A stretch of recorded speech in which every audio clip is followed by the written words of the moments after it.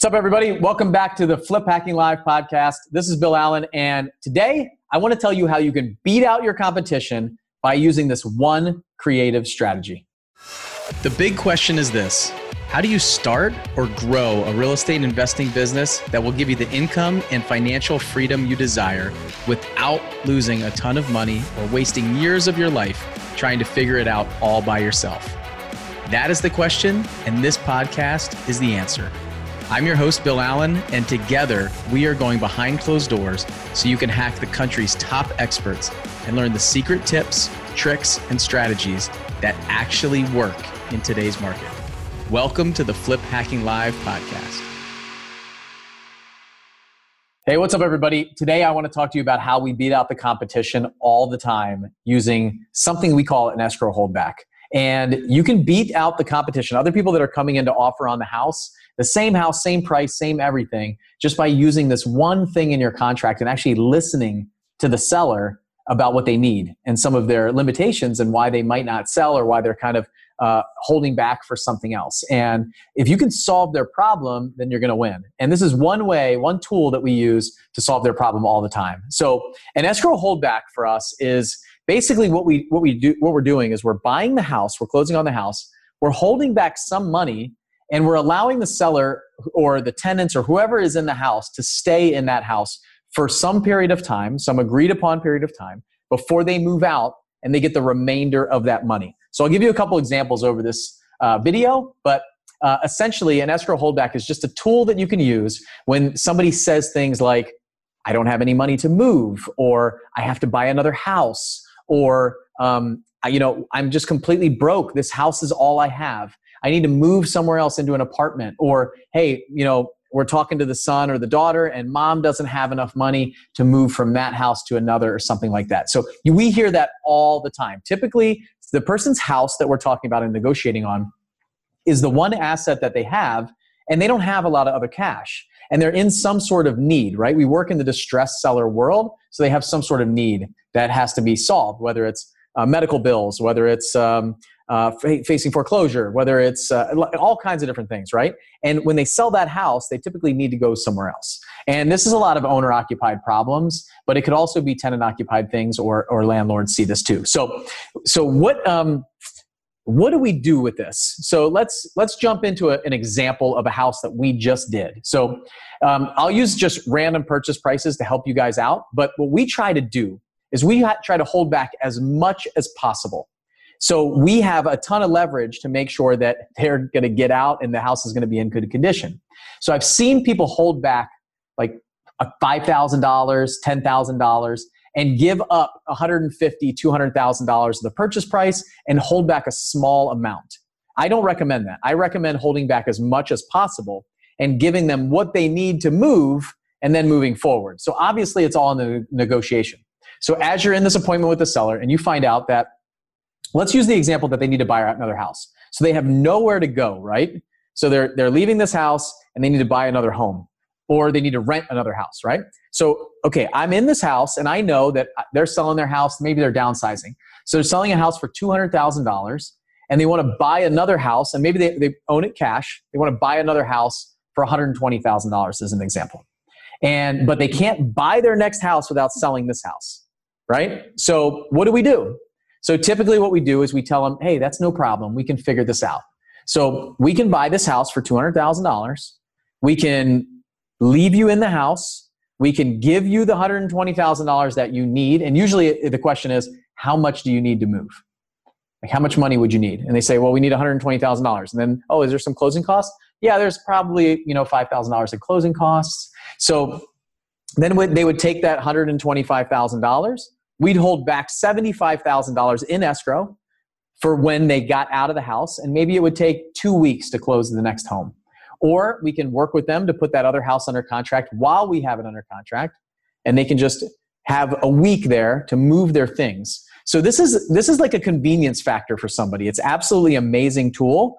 So they don't have to rush out of this house to move into another one, pack up all their boxes, move them into some storage area, go stay in a hotel for 3 or 4 days till their next house closed, and then move over there. So you can imagine how this would be really attractive if we understand how to use this tool and other people don't. So other people might say, well, I don't know how to do that. What about they don't have any money to move? How about this? Like, I've heard this hundreds of times. Like, I don't have any money to get a moving truck and move all these things and empty out the house. So typically for us, it's, well, just leave your things in the house. But we have paid for people to move in the house before, but I almost always want to close on the house first. So let me close on the house. How much is it going to cost to move? $10,000? Well, we'll buy the house for $100,000. We'll give you $10,000 at closing to pay for the moving company, get everything moved out. When you actually vacate the premises a week later, everything's in good condition, we'll give you the next 90. The title company will wire the next 90 when we release the escrow. And you could do $50,000 and $50,000, and you can structure it any way that you want. But this escrow holdback is so powerful that we've gotten deals sometimes for less money than our competition because we knew that that was really important to them. And maybe they need to move into an apartment. We've paid first month's rent, last month's rent, security deposit, all that stuff by using an escrow holdback on the property before. So it's really powerful. The example that I want to give you, like a really clear one in my head that we did, was we had a family who, it was a husband and wife, older couple, and they had just bought this brand new construction house 2 years before.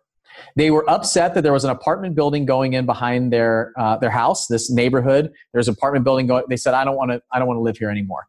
But they owned the house cash, and we bought it for $120,000. Bought it for $120,000, and the house was worth about $170,000. We were just going to clean it up and put it on the MLS for $170,000. We bought it for $120,000. They were motivated. They were ready to go. They were happy with that price. That was the price they asked for, and they wanted to buy another house for the same price, $120,000. They found another house. And so what did we do? We gave them an escrow holdback. So we actually let them stay in the house. In this case, I held $10,000 back. So they had to come up with $15,000, which they had. We talked about all that in negotiation. This house was in great condition. I had no doubt that these people were going to move out of the house. I connected them with my realtor. So a realtor that was in my brokerage. I connected them with a realtor who found their other house. So worked with them to find their other house that they could buy. So I got a referral commission on the purchase of the new house that they were buying. We held back $10,000. We closed on their house, so we bought their house.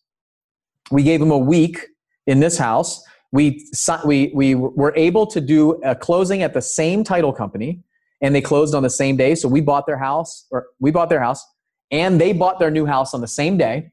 And they had a week to move their things from their current house to their new house.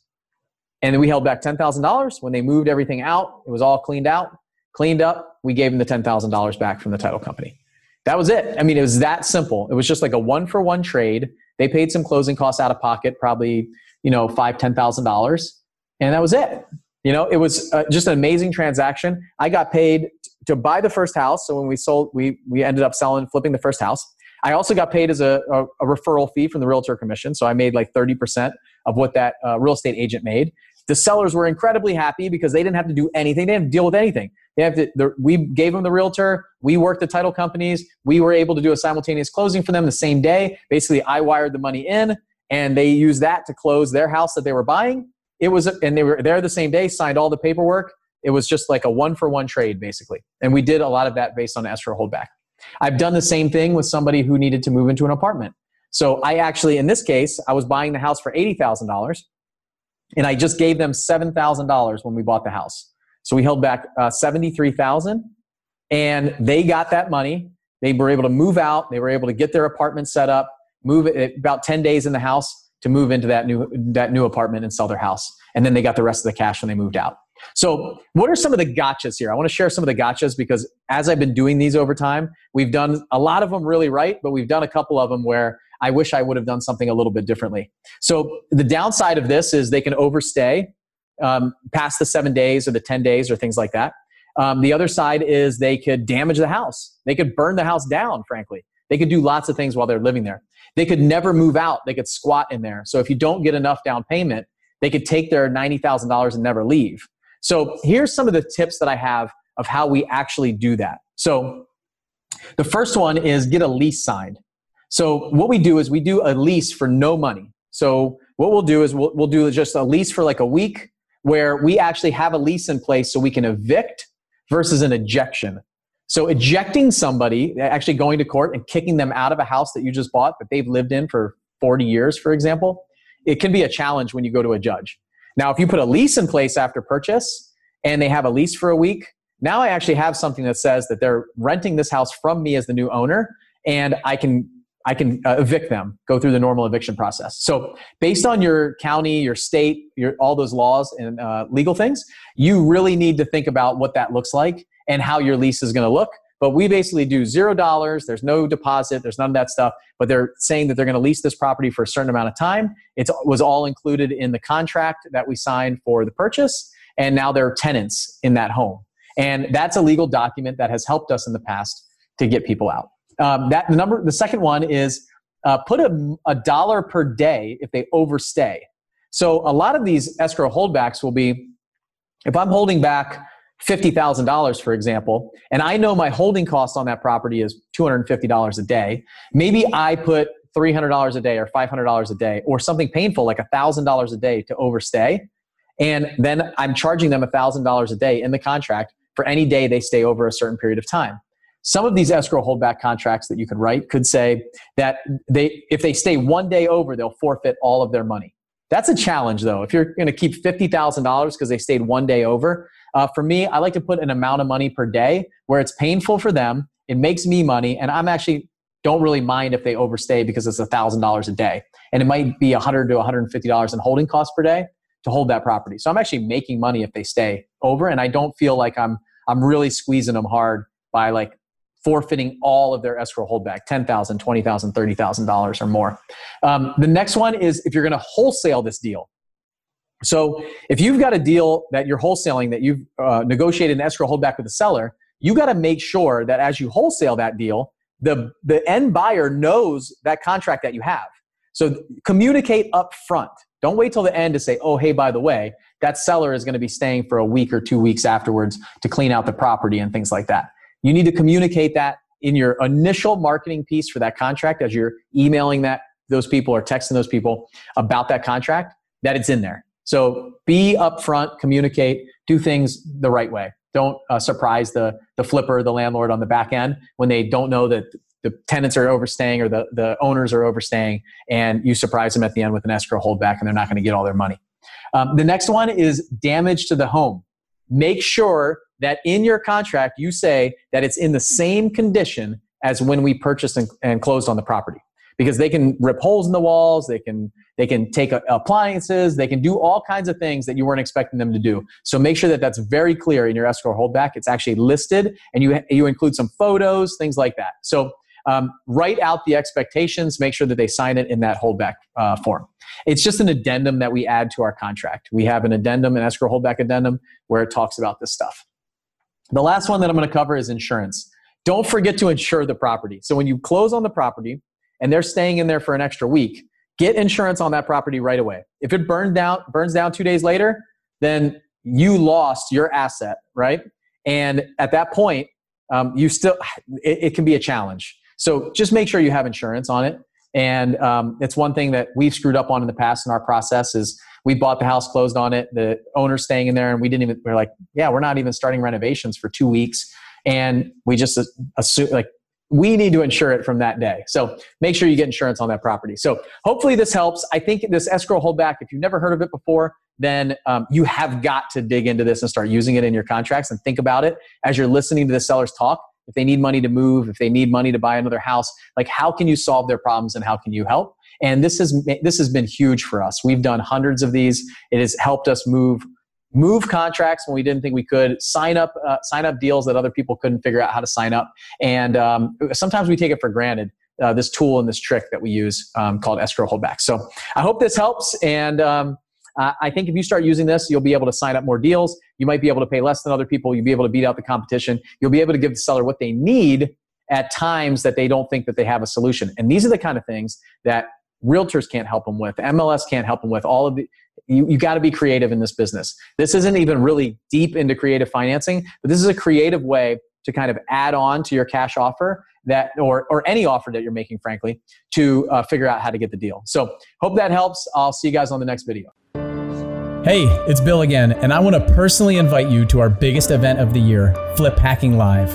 If you could copy the exact deal sources, marketing strategies, negotiation tactics, and business systems of the most successful house flippers and wholesalers in the nation, how would that change your business?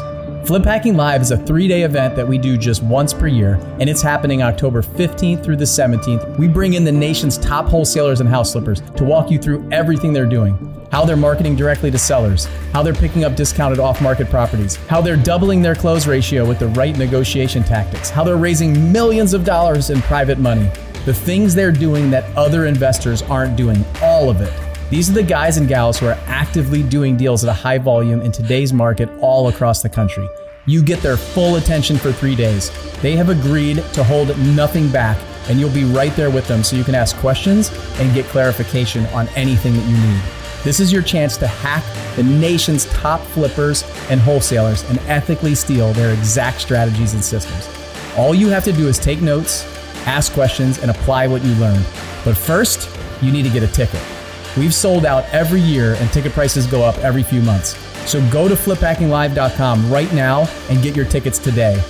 fliphackinglive.com, October 15th through the 17th. This is an event that you cannot afford to miss.